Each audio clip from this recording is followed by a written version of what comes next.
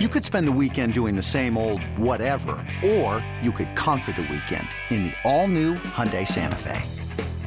Visit HyundaiUSA.com for more details. Hyundai, there's joy in every journey.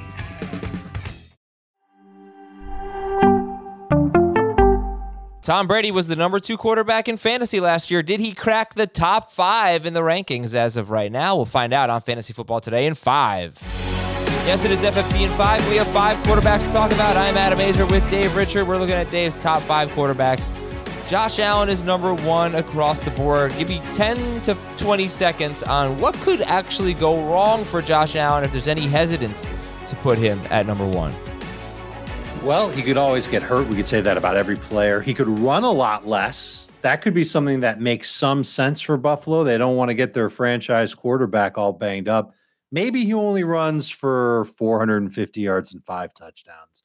And maybe it's just a bad luck year for passing. Gabe Davis doesn't come through, and he doesn't finish as a top 3 fantasy quarterback. All right, let's go to number 2. Doesn't sound realistic, does it? No, look, I'm going to take the field, not Josh Allen, to finish number 1, but I understand why, right? You would too? Depends on the odds.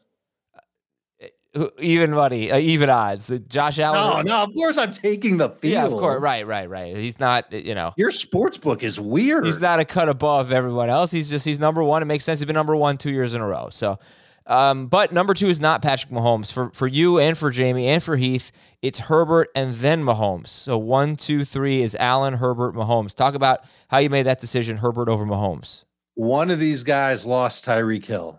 It's really that simple. And Herbert had the quietest 5,000-yard passing season I've ever experienced in my life. Just no one's talking about it. He does a decent job running the ball, 38 touchdowns last year. I think he could go toe-to-toe with Mahomes this year in terms of yards and touchdowns. So you have Mahomes 3.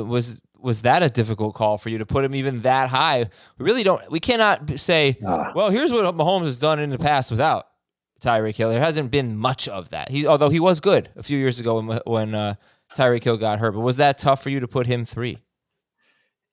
No, because once Tyreek Hill was out the door and I got comfortable with the realization that this Chiefs offense will operate a little differently than how they have in the past, and they don't have this total game breaker in Tyreek Hill on the field, it made me more comfortable. Also, I think the Chargers schedule, believe it or not, I think it's easier for Herbert than the Chiefs schedule will be for Mahomes. But I still think Mahomes, look, he's a great passer. He's still going to be able to read defenses.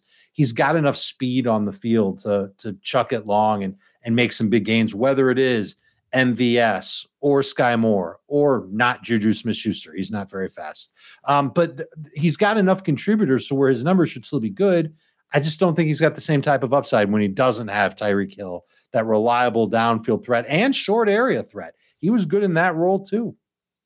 Number 4 is Lamar Jackson, who it's tough to look at him per game last year because if you take away the one game where he barely played, it's a lot different. In fact, he was a top 5 quarterback without that game. So that was kind of encouraging because he didn't have a great season last year, but he was top 5 per game if you take away that one game where he only threw, I think, 5 passes. But, obviously he hasn't really been able to repeat what he did 2 years ago when he loses, or 3 years ago when he loses Marquise Brown. So talk about Lamar Jackson at 4. I think it's a bit of a hedge. I think if I really wanted to be aggressive, I would put Lamar Jackson ahead of Patrick Mahomes. You saw what he did in those first 7 games last year. You talked about it, 25.4 fantasy points per game. And a lot of that did have to do with Marquise Brown coming through for him, and then just things fell out in Baltimore. They're talking about it being more like 2019. Lamar was pretty awesome in 2019. Yeah. The downside is we've seen it. He's not a great passer. Defenses started to come up with a consensus way of playing against him in the middle of last season. It worked. Do they have a counterpunch to that doesn't involve running the football? Do they have enough in the passing game after Mark Andrews to really threaten defenses? I'm not so sure. There's plenty of upside. He could be the QB1, but I'm gonna lean a little bit away from that. I think if you get him after round 5, you're doing good. Okay, and last one, we about a minute left here. Tom Brady is number 5 for you. You are the only one who has Tom Brady in his top 5, although Heath has Tom Brady 6th. I will just say, just to be, difficult, Dave. I'm a little worried about him this year, just because there's just Godwin's coming back from the ACL. There's not obviously the same depth at the receiver. No Bruce Arians. Lose 2 starters on the offensive line. Obviously, he doesn't run. I'm not worried about his skill at all. I'm worried about his situation for Brady. The situation gets worse if Gronk doesn't play. I'm ranking Gronk as if he's going to play. I think he's good for Brady. In fact, I think Brady has 40 touchdown upside if he has Evans, Godwin, and Gronk. It sounds like Godwin will be there for the majority of the season. It's starting to get a little harder to buy into Chris Godwin coming all the way back on such a short timetable from the ACL injury. So I get where you're coming from. A little bit of this is trusting Byron Leftwich I'm going to trust Byron Leftwich to trust Tom Brady. And I think Tom's going to be the one to call the plays. I think Tom's going to be good with throwing the ball quite a bit. I think they really like what they've got in Russell Gage. I think he's good insurance for them at wide receiver. Not sure if he's going to be great for fantasy, but someone who can help contribute and pad those stats. Obviously, if Godwin's not going to be around for the start of the season and Gronk's out, Brady will tumble. But I've bet against Brady before and lost. I've bet with Brady before and won. I feel like just the safe thing to do is just wait for Brady to fall into your lap in round 7, and you take him to be your number 1 quarterback. All right, and that is the top 5 for Dave Richard on the full-length show. On Tuesday, we're going to have Jamie and Heath debate their top 5 quarterbacks. And we'll talk to you tomorrow on Fantasy Football Today in 5.